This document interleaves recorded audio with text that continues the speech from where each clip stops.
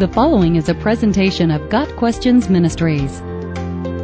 Who or what is the restrainer in 2 Thessalonians 2 verse 6?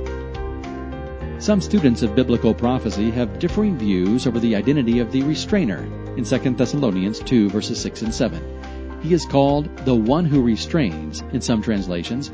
Other translations call him the one who holds back, he who letteth, or he who is keeping down. Whoever the restrainer is, he is someone of great power who is hindering the advance of the Antichrist and preventing the satanic kingdom from overwhelming the world. In his second epistle to the Thessalonians, Paul assured the church that they were not yet living in the day of the Lord.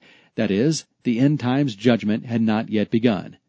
In 2 Thessalonians 2 verse 3 he says, "Don't let anyone deceive you in any way, for that day will not come until the rebellion occurs, and the man of lawlessness is revealed, the man doomed to destruction."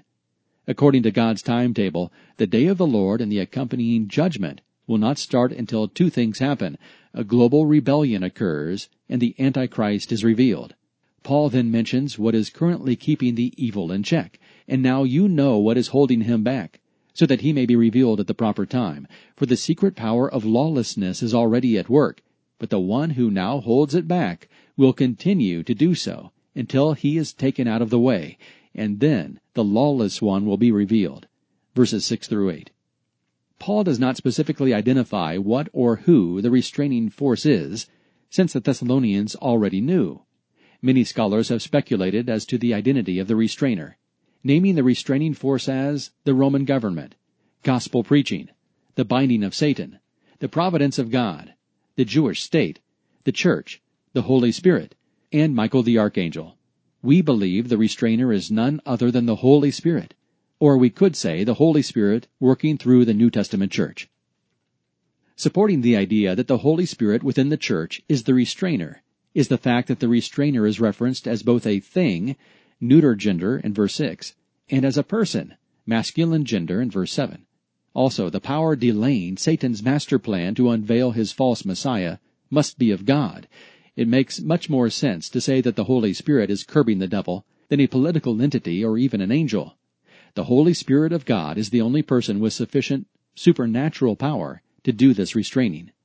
Of course, the Spirit works through believers to accomplish this. The church, indwelt by the Spirit of God, has always been part of what holds society back from the swelling tide of lawless living. At some point, Paul says, the Spirit will step aside from his restraining work, allowing sin to have dominion over mankind.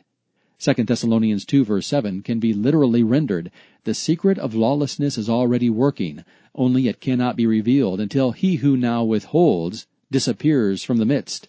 We believe this disappearing from the midst will happen at the time the church leaves the earth at the rapture. The Holy Spirit will still be present in the earth, of course, but he will be taken out of the way in the sense that his unique sin-restraining ministry through God's people will be removed. 2 Thessalonians 2 is clear that the removal of the restrainer's influence precedes the revealing of the Antichrist. Given free rein during the tribulation, the lawless one will use all sorts of displays of power through signs and wonders to deceive the people of the earth. Verses 9 and 10. After the Antichrist's time is up, the Lord Jesus will return and overthrow the man of sin by the breath of his mouth, and destroy him by the splendor of his coming. Verse 8. Evil is restrained right now. Once the church age ends, the hindrance to evil will be removed, and the rebellion will seem to be winning.